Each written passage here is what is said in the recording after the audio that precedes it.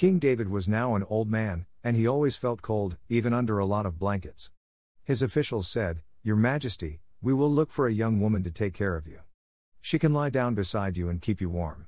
They looked everywhere in Israel until they found a beautiful young woman named Abishag, who lived in the town of Shunem. They brought her to David, and she took care of him. But David did not have sex with her. Adonijah was the son of David and Haggith. He was Absalom's younger brother and was very handsome.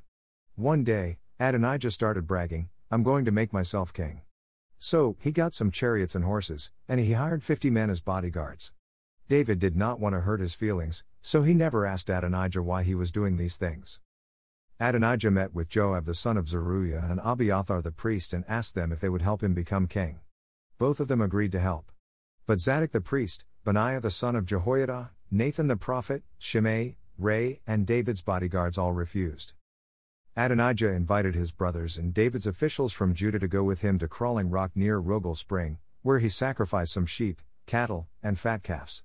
But he did not invite Nathan, Benaiah, David's bodyguards, or his own brother Solomon.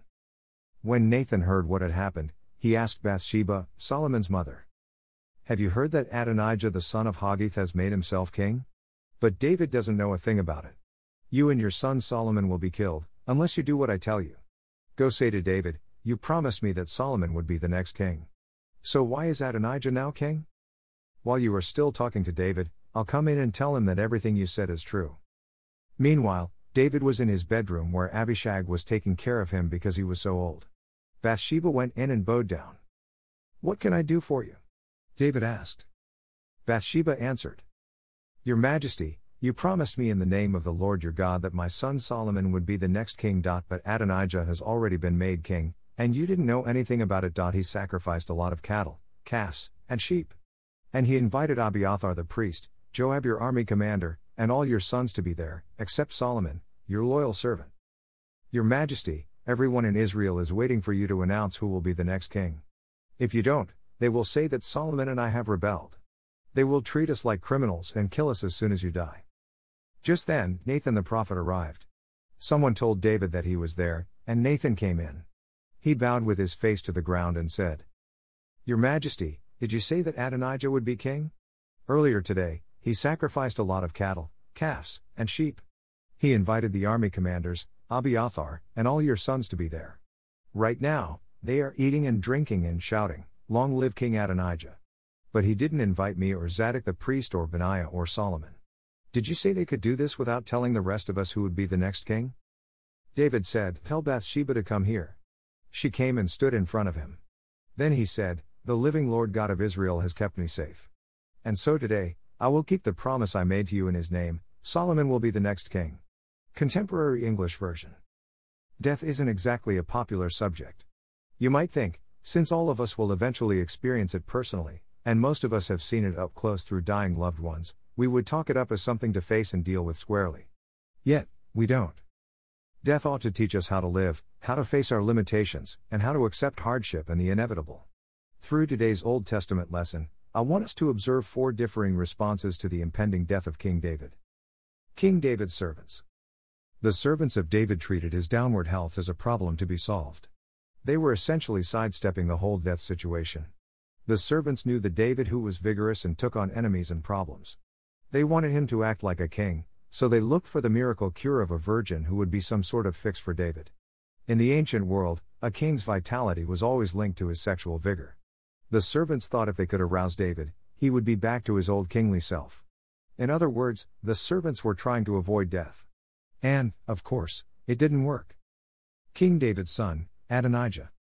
Whereas the servants were scheming a way to get the old David back in the saddle, Adonijah was impatient to see his father David in the grave. He wanted his dad, the king, out of the way so he could pursue his own kingship. So, Adonijah simply proclaimed himself king, maybe hoping to hasten David's death. Adonijah was just looking for his own opportunity and ended up losing his own life for it. Adonijah never understood the true dynamics of life and death, that life is complicated, and death should be honored, not used for personal gain. King David's wife, Bathsheba. Bathsheba wanted to make sure her son Solomon became king. Reading today's narrative, you might wonder why King David needed a virgin. Where in the world was his wife?